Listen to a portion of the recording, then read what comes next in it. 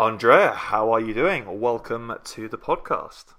Thank you very much. It is an absolute honour to have you here on episode 1. I feel like we're starting off with a bang. It's such a pleasure to have you on board. As the current world's strongest woman, that is phenomenal. It's the greatest achievement that you could ever hope for in this world of strongman and strongwoman. How did you get from, just basic gym goer, you're a CrossFitter before, what's the transition been like moving from that to the world's strongest woman? That's an incredible feat. To be honest, I didn't know that I was strong. It was only when I was doing the WOD Grace, which is the floor to overhead as many times as possible, and the coach was like, Andrew, you're really strong. Have you ever considered going into some sort of strength sport? And I was like, no. And at that time, I'd never even heard of a strong woman. I'd vaguely watched Strongman on TV. I'm so sorry to say that I didn't follow Strongman at all for a long time. And it was a seed that was set in my head then. And I a couple of weeks later, I went and searched for just Googled like strength competitions and came across Britain's Strongest Woman. And then I'd signed myself up for it, and then I realised I had no idea what a yoke was. I didn't know what a log was. I never touched any of these implements. I'd seen an Atlas stone, but I'd never touched one. So then I did another little bit of research and found my coach, Ben, from Suffolk Strength Academy, and he had a couple of girls going there as well. And he was like, Andrew, you've got 6 weeks. And I was like, well, we kind of need to get a move on then. So before that, he suggests I go into Hertfordshire's Strongest Woman 2015 just to get a feel for competition. Right, yeah. Because I've obviously never competed before. I've done like a couple of CrossFit throwdowns, but they're a little bit different. Yeah. And I won the Hertfordshire Strongest, and then went on to Britain's and came third. That's amazing. So was the Hertfordshire, was that kind of like a feeder to Britain's? Did you have to compete in that in order to get to Britain's, or was this really just kind of like a trial run for you? That particular, because they were run by two different. Britain's was run by somebody, and England's was run by somebody else. Oh, okay. Hertfordshire's was run by Hertfordshire's was a qualifier for England's then. Right. Okay. So after I did Britain's, I then went on to do England's. Right. Okay. But now the transition is a lot smoother. You've got to qualify. England's, Britain's, all run by the same person. So. Oh, okay, amazing. So back then, you didn't have to go through that whole qualifying period. You could kind of jump straight in. That's amazing. So how long had you previously been doing CrossFit for prior to kind of the transition, or just kind of giving it a go, really, which it kind of sounds like, just being an absolute natural animal, which is incredible? Probably about a year, I think. Because I still did a little bit of CrossFit while I was doing Strongman as well, for about 6 months, and I kind of realised I couldn't do both. I had to pick. Right, okay. So it was about a year I was doing CrossFit for, and previous to that, I was doing boot camps. I joined a boot camp, and the guy that was running that then opened up this CrossFit gym, and I actually got through his gym by using a Groupon. So again, that was just a little bit of a trial. Wow. That is absolutely for like incredible. 10 classes. So that's mad. And prior to this, kind of in your youth, did you do kind of any sports? Were you a sporty person, or was it just literally like this strange kind of like series of events that led you to kind of getting involved within Strongman? The only sports I really did as a child was probably at high school, and that was javelin and shot put. Any kind of track event I used to avoid, because I hated running then. I still hate running now. They knew I hated running at CrossFit, and so I would go on the rower while they were running around the block. I'm just not doing it. I'm not doing it, and that's how I've always been. I don't find any thrill in running at all, so I don't do it. So the thing I did at school was mainly shot put and javelin. I actually held the school record for about 10 years. I've actually inquired about it to see if I'm still the record holder for the javelin. That's amazing. And again, I didn't like running with it, so it was a standing throw. Oh my gosh, that's crazy. That's interesting because my background previous to kind of getting involved within the strongman scene was athletics, which was it was shot put and discus. So kind of Yeah. the carryover, I understand that a lot. But as someone who followed athletics for a very long time, Mm. I can massively respect that a static javelin throw to hold a record with a static javelin throw is an incredible feat of strength. That's quite amazing. So to hold it for that long is insane. That's mad. So with your CrossFit, I've always found this quite interesting because when you look at kind of like the greats of kind of, you know, Eddie Hall, he had a huge childhood in swimming, which built up his aerobic capacity, which I think kind of had some carry across over to strongman, which still allowed him to kind of carry that huge frame and still be able to get through those mobile events quite well. As someone that did CrossFit, which in my mind it's a combination of both kind of the aerobic side of things and the strength side of things, do you feel like that had kind of quite a decent carryover to strongman? I feel like we're seeing a lot more people kind of making the transition from CrossFit to other sports, some strength sports. We're seeing it massively in rugby, athletics, you know, these guys that are super fit. They just have the ability to kind of do everything. Did you feel that there was a carryover there? Do you know what? It's only since I did the thing at Body Power last weekend. That was the only time I really realised that I built those foundations at CrossFit. Wow. Again, I'm still learning. It's been such a massive learning process for me this last 4 years. I'm still learning what my body's capable of doing, and 100% the CrossFit thing has built foundations. It taught me how to lift, even though I probably wasn't doing it the best form back back in the day, but it gave me the ability to have an endurance base. You know, there's lots of high intensity work going on. Having the power, I'm using my legs as like powerful implements by jumping on boxes and having to skip a lot and all that kind of thing. I just didn't realize it at the time that you're kind of building this foundation of something bigger. And I think it has definitely carried over. And also, like I say, with the thing of the Body Power last week, it's amazing what the body remembers. Yeah. You know, because I was doing burpees, which I had, you know, got sick of doing those back in the day, but I had to do those multiple times and throw myself over like a 4-foot wall, as if it was nothing, which I panicked about to start off with, and actually got, and then it was fine.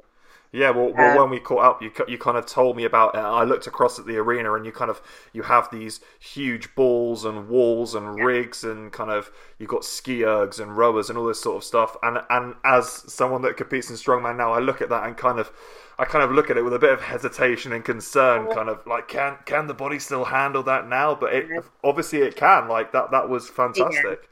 It really hurt, mind you. It wasn't easy, and I was sore for a long time in between each event. But you know, the recovery time was quicker than I expected, and the ability to go to do a 25-minute WOD, whereas normally in strongman you're doing something for a minute, or you're doing sets of 5. They're all very short and sharp, whereas these long exercises, so long periods of time, has given me it's definitely given me that foundation to build on. Yeah, 100%. And when you transitioned across from kind of doing the CrossFit stuff to the strong man and strong woman stuff, did you find that it was in fact the strength that kind of that you needed to continue to build on, or was it a case of that it was kind of the aerobic mobile stuff, kind of like the Husafell Stone, the yokes, the thing that's a lot more mobile? Did you find that you needed to do more work on your mobile work, or more work on your strength and static stuff?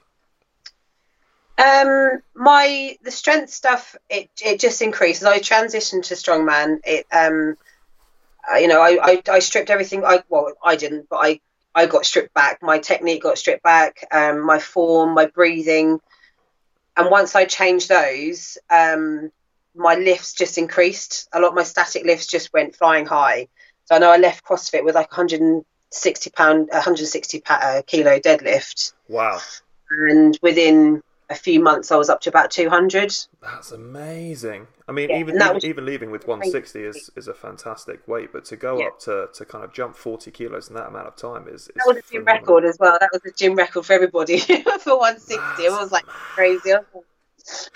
So when you kind of talk about stripping it back, was this with the gentleman that you had previously been working with within the CrossFit gym, or did No, you hire someone externally? So I moved to Suffolk Strength Academy, which is the strength and conditioning gym that I'm at now, and he's from a powerlifting, Olympic lifting background. Okay. So the lifts, the lift and the hand positions, the breathing is all completely different at, CrossFit to any kind of strength training. With CrossFit, it's just get it done as quickly as possible most of the time, whereas you've got to move better. You're lifting heavier weights, so you have to move with it better, don't you? You can't just rep out and bounce and throw bars and stuff. That thing. Yeah, most definitely. So yeah, Ben stripped a lot of my technique right back, and then we focused on the more mobile stuff, because again, I'd never carried anything particularly heavy. I'd never done the yoke, so that was all changed, and it was just introduced to me really just to see what I could do. Yeah. And then we worked on what I was bad at, which is still carrying anything. So would you say that the mobile aspect of strongman is probably still an area that you're finding that you're needing to do more work on, and actually the static stuff you've really found your pacing with, and you've really settled into a good rhythm with all of your static work? I don't think it's the mobile stuff as such. It's the anything carrying. So I'm really good at the yoke. I'm good at numbers. Anything that dragging, pushing, pulling. I'm really good at all that kind of stuff. It's just the carrying. Okay. I blame my little T-Rex arms, but in theory I do have enough arms to. I mean, I'm not like your massive danker. yeah. They should just go on forever. Yeah. I don't have getting around the bigger stones. I'm literally, faces on the stone just to try and get around the bottom of it. Yeah. So I find that that's a lot more difficult for me to get it to my chest or to a position where it's going to be comfortable. Then when I think I've got it comfortable, it sits too hard on my chest, and then I panic and then can't breathe, and then everything goes wrong. So that's something that I've been learning to fix. And that's is something over the years that you're just still working on today. It was something, yeah. Yeah, ongoing. Okay, very, very cool. So, with your training, were there any kind of, when you looked at things and you were stripping bits and pieces back, was there anything that kind of that needed drastic change, that in order to kind of help you with your strongman, strongwoman stuff? Was there anything that was kind of massively holding you back with your technique, kind of things that you couldn't quite get your head around, whether it was the breathing, the setup position, the bar pathing? What was kind of the biggest learning curve for you?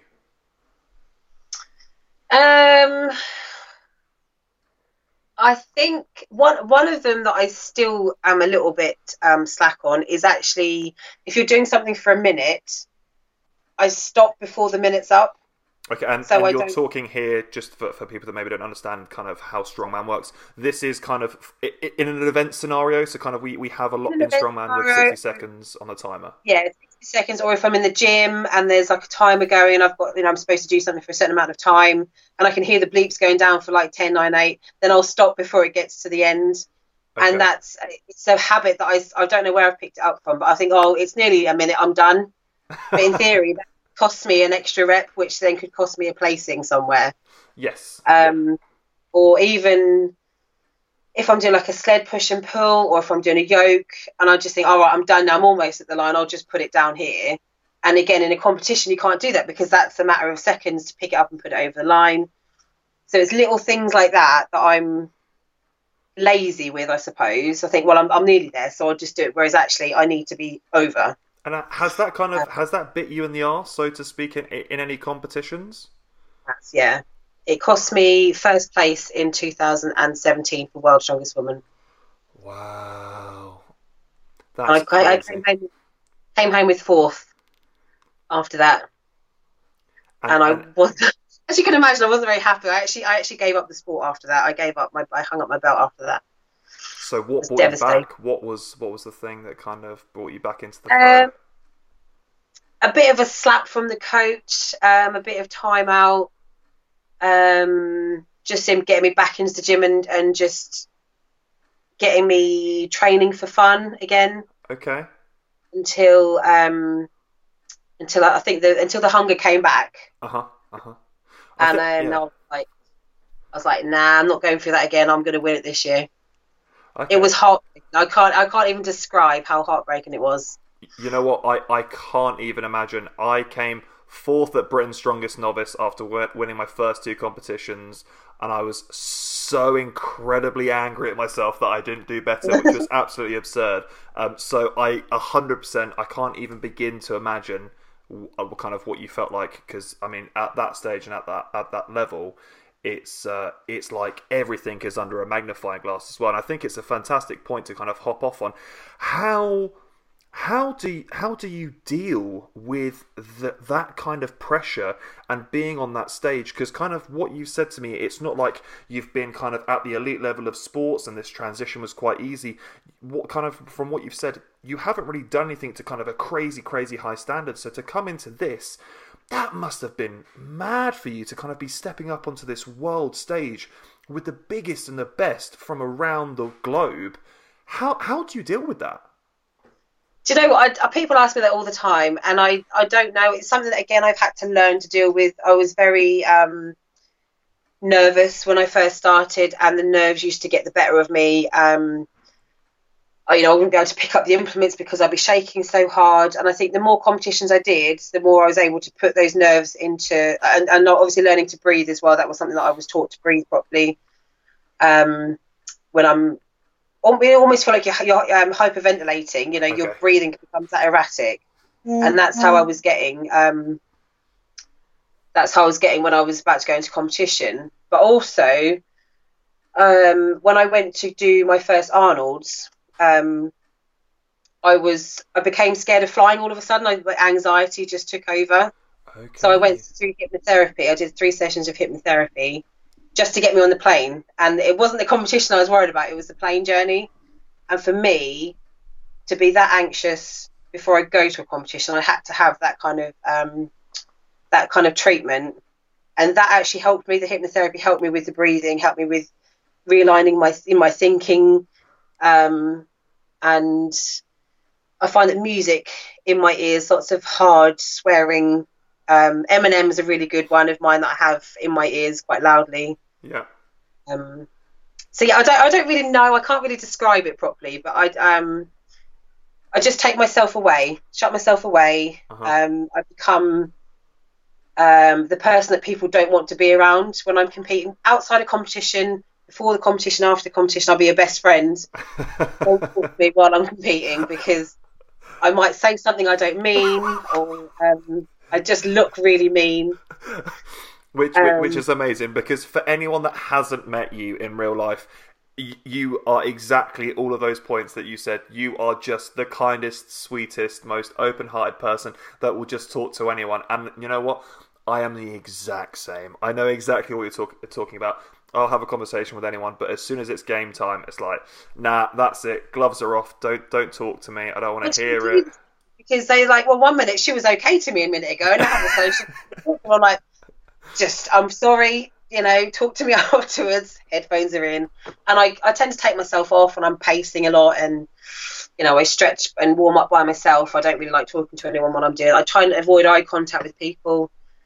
But I think that's a little ritual as well that I've kind of developed to get me focused. Okay, yeah. I mean, it makes sense. I think it also kind of allows you to, there aren't kind of loads and loads of stimuli kind of going through your brain. You can kind of process everything a lot better, can't you, when you're kind of away from kind of the noise of everyone else.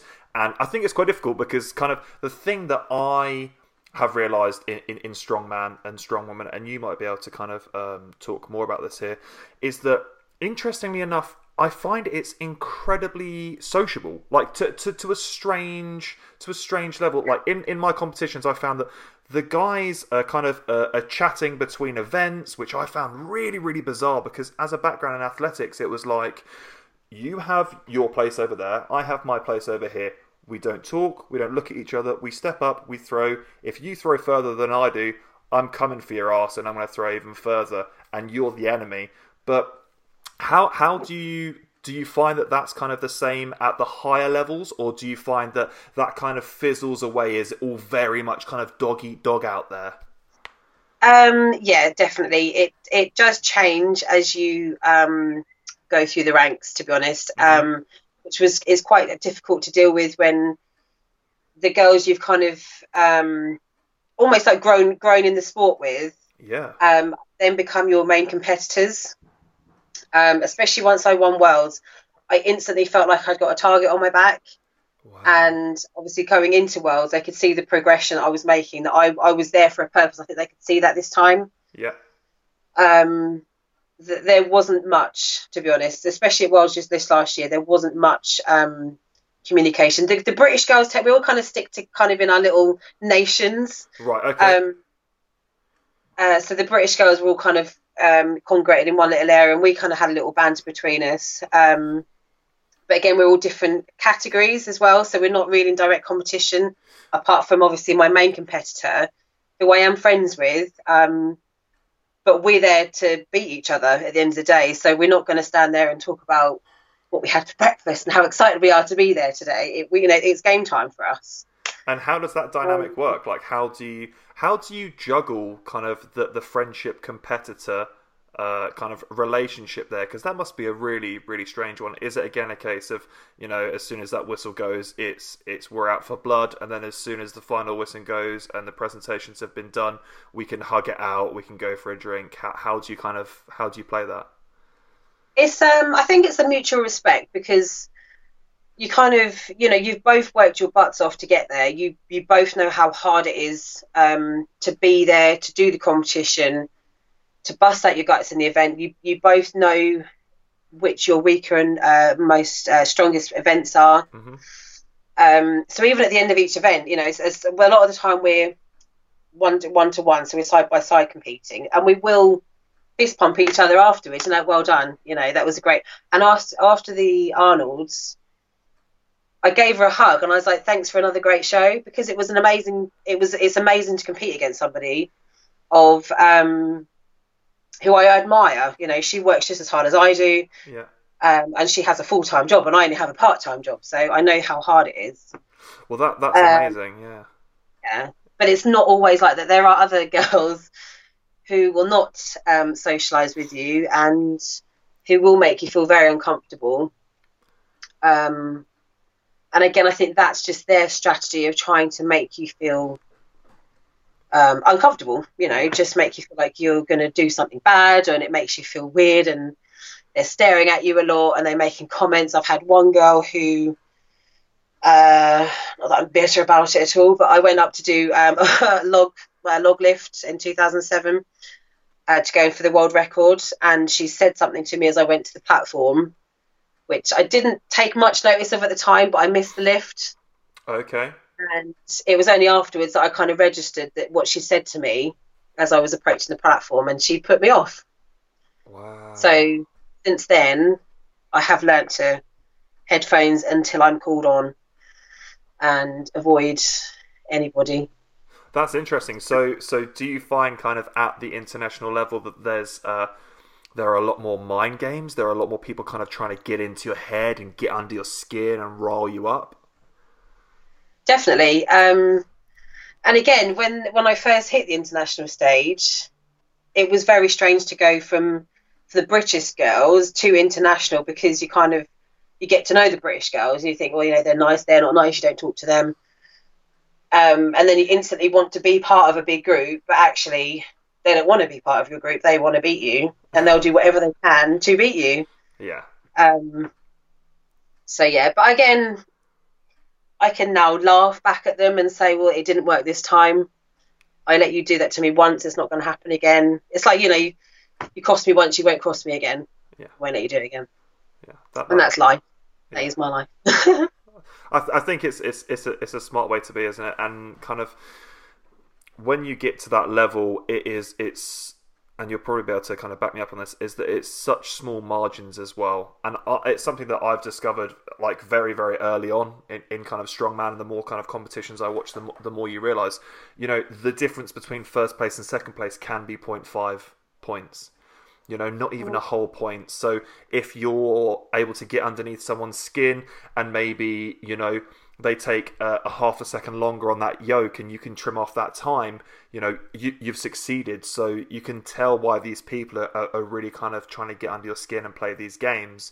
But I think, do you think that it's something that you've kind of built on each year, like you've learned how to handle the situations better, or is it just a case of that you've found that routine of headphones on, switch everything off, or do you kind of feel like you've hardened up, should we say, to kind of like the onslaught of kind of crap that people are going to throw at you kind of throughout the day? Yeah, I've definitely hardened up. I think the sport has taught me that, actually, and it's not.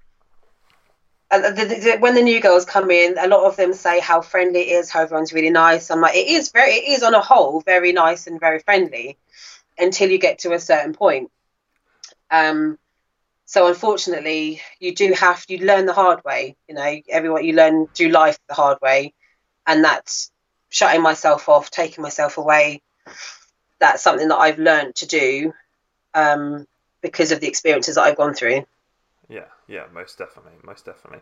And when you're kind of traveling for these international events, what kind of is your protocol around kind of traveling with the event? Obviously, if you're in England, it's not too much of an issue because you're kind of only having to drive kind of an hour or two, or maybe even 3 hours away for your competition. You can be back kind of the same day, or maybe stay overnight. When you're going away to these big competitions, are you kind of going over there beforehand, a couple of days before, to kind of get settled? Obviously, you have the whole ordeal of time differences.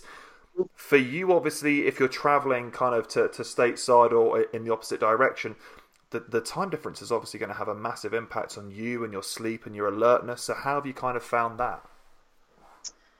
I've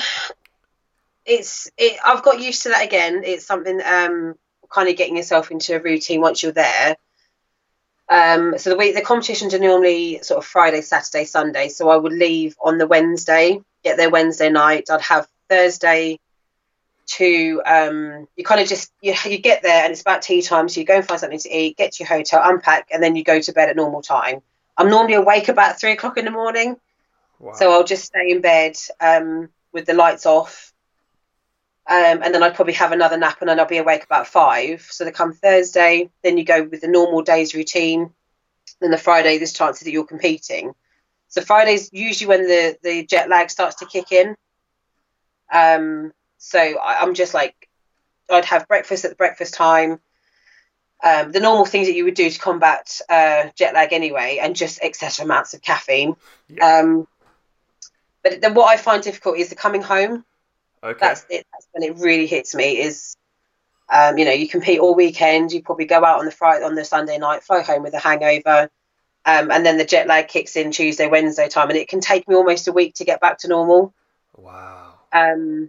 But probably the first time I think I went to a competition international, I was tired on the first day.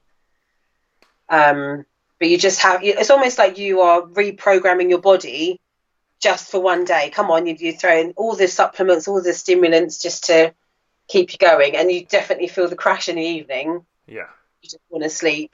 But yeah, it's just something I've learned to do. You just get used to the time zone, time difference. Yeah, 100%. And kind of what would a traditional week kind of post a big international comp, so let's say Worlds or Arnold's, kind of look for you? What kind of things are you implementing into your week? Are you having physiotherapy? Do you do cryotherapy? Is it stretching? Is it yoga, steam rooms, saunas? Is it just literally chilling out, resting, relaxing, not doing any training? What would a usual week kind of look like for you?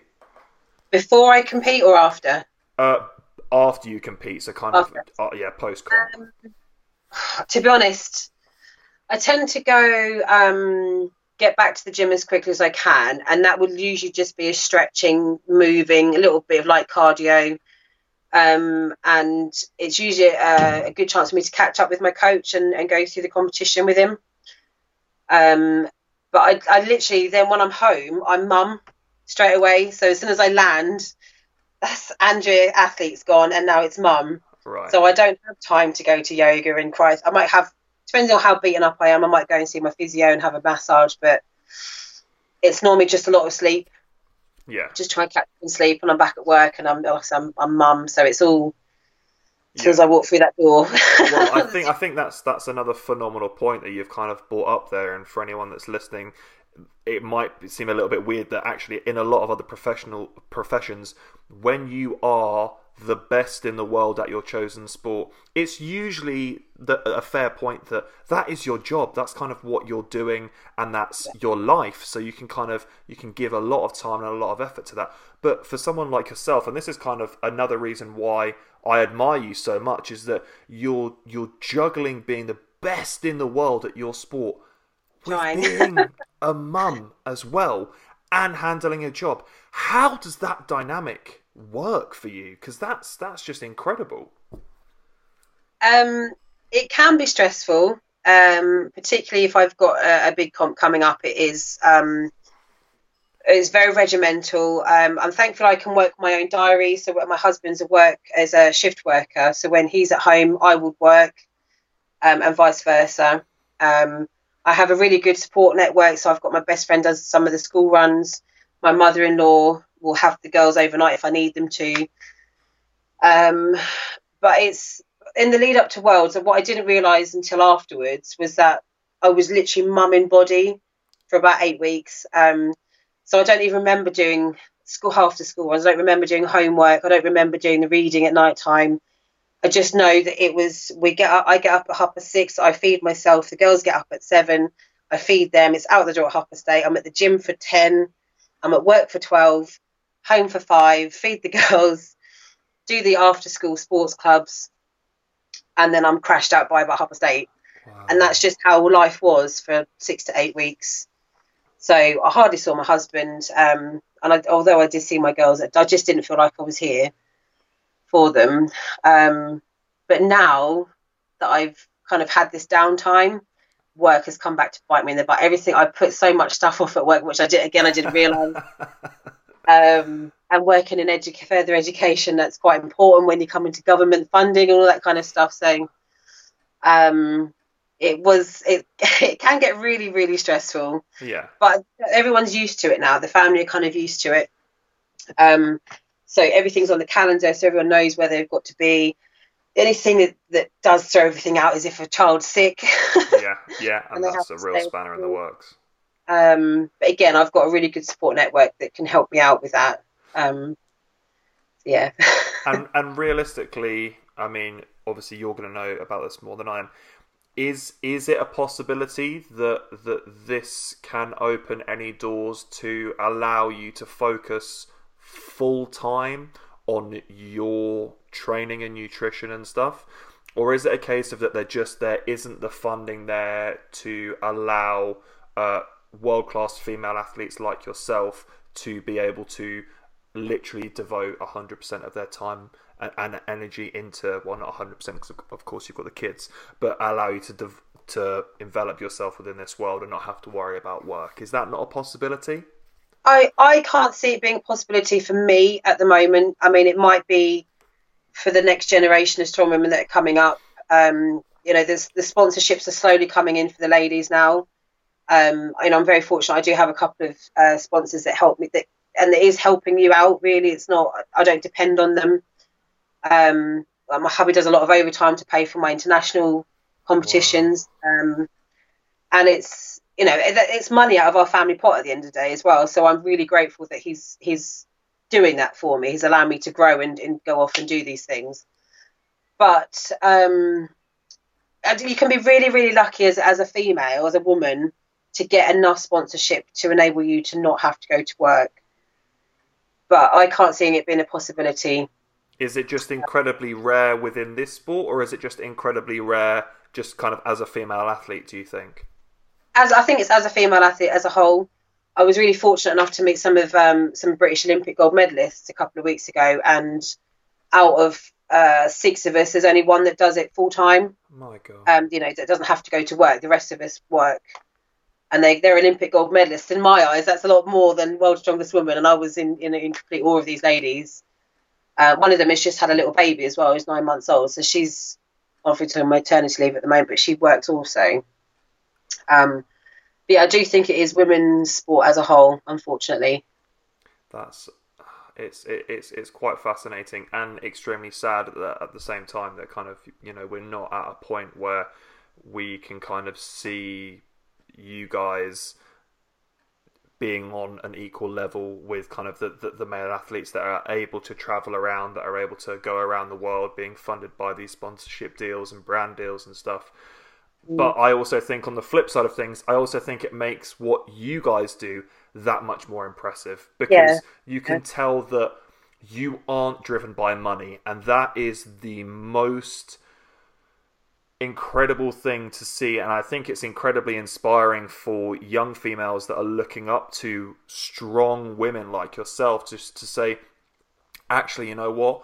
It doesn't have to be about the money. If you enjoy something enough and you want to be the best at something, you can do it. You've just got to dig in deep. You've got to pull everything together. You've got to get focused, and you've got to go out and do it. So I 100% commend you on that. I think that's absolutely incredible that you've been able to do that in, again, a sport that probably doesn't highlight the achievements of women quite as much as the men, but I definitely think we're getting somewhere very, very slowly. But I think that's kind of across the board. I mean, I think it's definitely getting there. The women have got are getting a bigger stage. We were up on the Rogue stage now at the Arnold's, which is 2 years ago that wasn't even a thing. The national British girls are getting more sort of bigger audiences. The events are taking place at bigger places. You've got Bloodstock Festival this year. You've got England's Strongest Woman happening tomorrow at a festival in Lichfield, I think it's called. So, and that's going to have a massive audience there. Bloodstock's going to be amazing. Yeah. And I think that will be the biggest audience for British girls currently. Fantastic. And that's gone from little car park, little gym competitions, and we're getting pushed up. But it takes a really good promoter and someone who really believes in what we can do. And Ant Brown for one of those people who is pushing the girls to get onto these bigger stages, because he sees what we've got. And that's it. It will take more than just one person to get us to where the guys are at. Yeah, it's definitely a movement, isn't it? Definitely. It's changed a hell of a lot since I even started. In the 4 years, it has changed a hell of a lot. It's prize money for women. It's not as much as the men, mind you, but it's better than your bus fare home like it was. There are things coming through.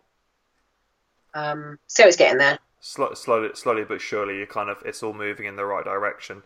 Which, I guess it's better than nothing, but it's kind of something that I think kind of needs to. I think it needs to be spoken about even more. We can see it now that kind of equality in sport is becoming bigger and bigger, and it's becoming a lot more poignant, especially kind of in the year of 2019, where everyone is becoming a lot more socially aware. But I still think there is kind of this massive separation between the two. But like you said, it's very slowly. You guys are getting the bigger platforms now, which is really, really awesome. We're getting a few competitions now where we're kind of getting the females and the males that are competing at the bigger standards, which is really, really awesome. But for you kind of progressing on now, obviously you're holding the title. Everyone is looking at you as a singular person. Where do you go from here? There's a couple of world records that I'd like to get this year. Anything that you're able to disclose, or is this kind of under wraps? I think it's quite common knowledge. I want to get the world record for the log lift this year. Okay, and what would that be? I think it's currently at 122. So yeah, that'll be okay. And I don't know. I might have a go, but I might have another go at the yoke, because my yoke record got broken this year, just recently. I set a 300 kilo yoke record last year. And what time was that? It was 17 seconds and 20 meters. Wow. Okay. But it got broken a couple of weekends ago and was 14 seconds. I was like, And 3 seconds is a long time. That's a very long time. So I might go, but it broke me a lot last year. My back didn't like it at all last year, so I might go for that. Yeah, and just probably try and maintain my title again. But if I don't maintain it, then I'm not going to be like, because I've won it already. However, I would like to win it again. I think it's just the competitive nature of athletes, isn't it? Yeah. It's like once you've tasted that victory and kind of how good it feels to podium and stand atop of the podium as the world's strongest woman, you kind of want to keep on doing it forever. It's kind of one of those things. There'll be a time where it won't happen, I know that, but I'm feeling good this year. So I think having a lot of downtime, a lot of off season, I've had time to rebuild, rethink, realign my chakras, and just get back in the game. And are you finding kind of the longer you're in the sport, you're getting a lot more selective about kind of what you're doing, and not kind of putting your body through all this turmoil of hitting these unnecessary comps and kind of wearing down your central nervous system before coming into a big show like the Arnold's? Kind of how many shows would you say you're kind of doing a year now? Well, this year will be, and I've just taken one of those shows away, and that was just through talking to Lisa about some bits and pieces, and just, it was an unnecessary competition. It was a log record in Lithuania. I was going to do it, but it's in September.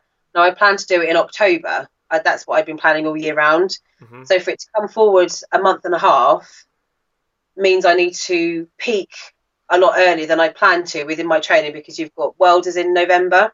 Okay. So for me to peak for September, come down and then peak again for Worlds, that's how I'm now thinking as an athlete, I guess. When would be the best time for me to peak in my training? And in theory, it's going to be the week before I go to World's Strongest Woman, and that would be the best time for me to set, to break the world record. Yeah. And then, so yes, I've taken the competition away.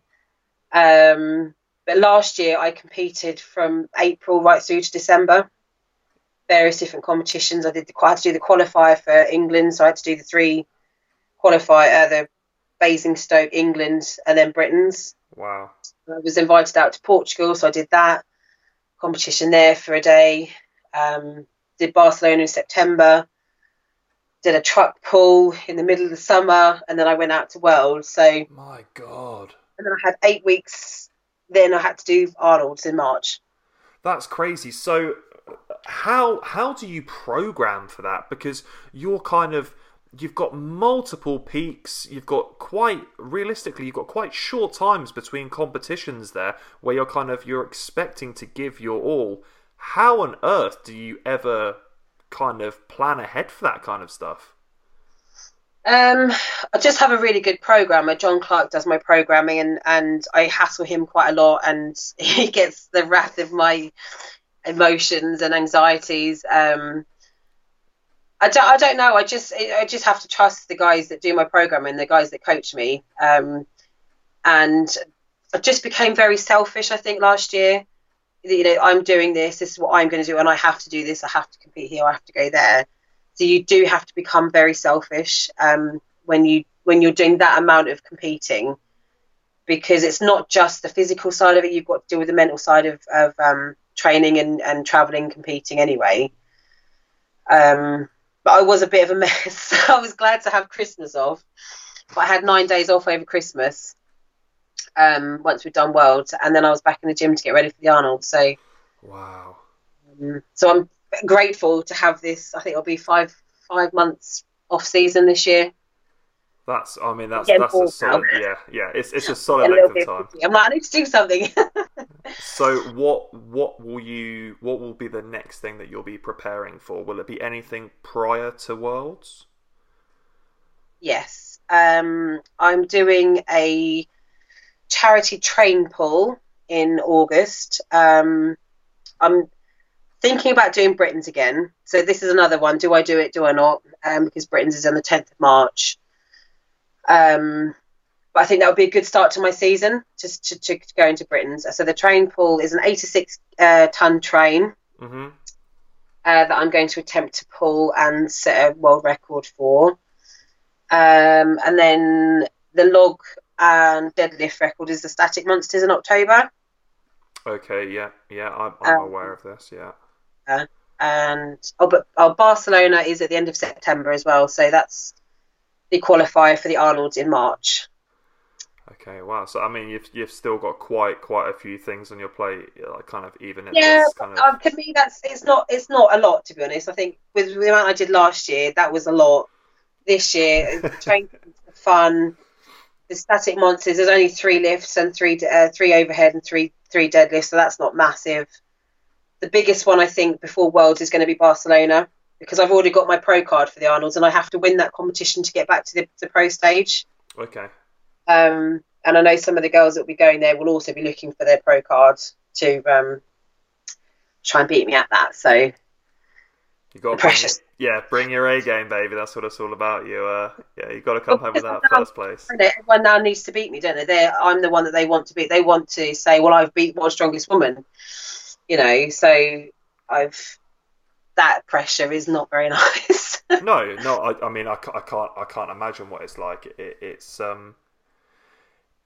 it's a strange dynamic, and I'm sure it probably changes relationships with people and relationships within certain groups, and kind of now people who were kind of previously friends are now kind of setting out to try and kind of get one over on you, and that dynamic probably is it must be quite strange to kind of get used to that kind of people that you kind of enjoyed the company of are now kind of seeing you as the number one threat. It's absolutely madness, and I think your story in general is just absolutely insane to kind of turn around in such a short space of time.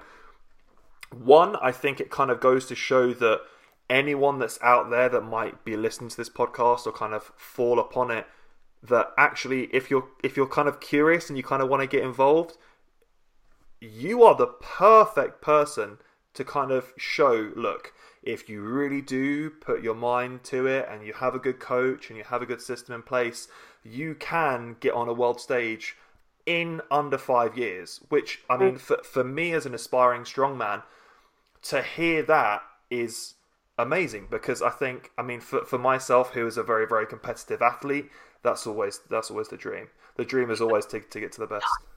That's it. I think I'm going to move you because my battery's about to die, so we're going to go to the charger. It's gonna. Oh my god, my bedroom's such a mess. This way. We good? Yes, we're good. Okay. Let's maybe close up now. That's fine. But yeah, I think you really are kind of not just a role model for females, but a role model for anyone that's kind of getting involved within strength sports in general, to kind of show that even in a short space of time, with everything in place and kind of the right coaching, the right programming, you can go on to kind of achieve incredible things. And I want to leave the podcast on this kind of question, and it's a question I've kind of asked people before, and I find it very, very interesting to kind of see what people think. But if you had the opportunity to kind of go back and speak to kind of a younger version of yourself, you had a very, very limited amount of time, and you could only really give kind of one piece of advice or one mantra to live by, what would you kind of say to the younger you to kind of help you get from where you were then to kind of where you are now?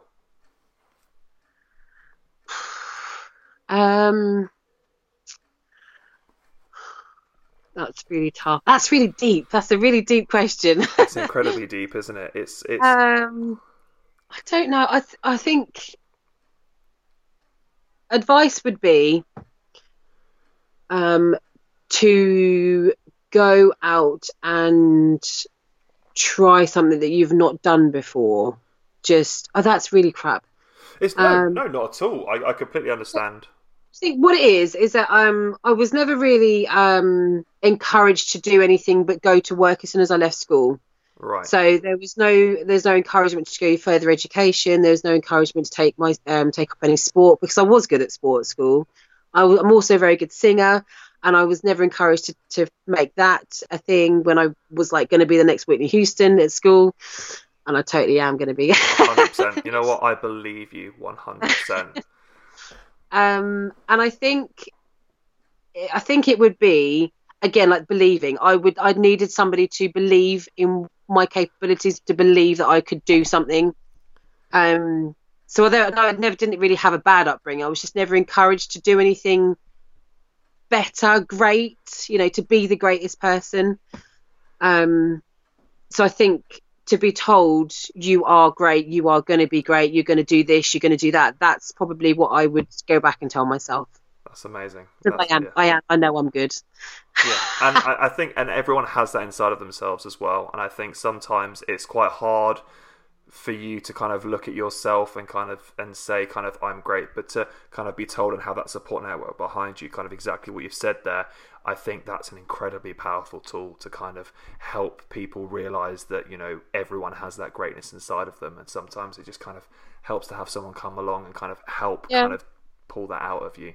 If it wasn't for Sarah at CrossFit that day, I wouldn't be here. I wouldn't be doing what I'm doing now. And I every time I see her, I'm just like, I wouldn't be doing this if it wasn't for you. They're making me go around the block runs and doing the lifting stuff. If it wasn't for somebody like that telling me you are really good, you need to go and progress, take this further, I wouldn't have done it.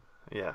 Yeah, 100%. Take somebody and something to get you that stage. Yeah, just give it a go. Just whatever it is, give it a go. 100%. Yeah. If you don't like it, you have to do it again. So true. So true. But listen, thank you so much for coming on board. There are some incredible gems there that I think a lot of people are going to kind of take away from this and help them in their own journey. I think that you're continuing to inspire people and show people that this is possible for anyone, and not just anyone, but also in the female community as well. So I just want to say a massive thank you to everything that you do within the strength sports, which is incredibly inspiring on both sides of the fence. I am incredibly honoured to say that I know you and have the opportunity to chat to you like this, because you've taught me so much about the sport already. And also, just in this format, being able to chat to you, I have such a greater understanding of kind of what is needed and kind of the journey that everyone takes. So thank you very much for taking time out to kind of come and chat with me today. I really appreciate that. Thank you very much. And hopefully at some point we will be able to catch up again face to face, maybe on a world stage somewhere. Oh, we'll see. But until next time, thank you very much for coming on board, and we hope you'll come back. Thank you.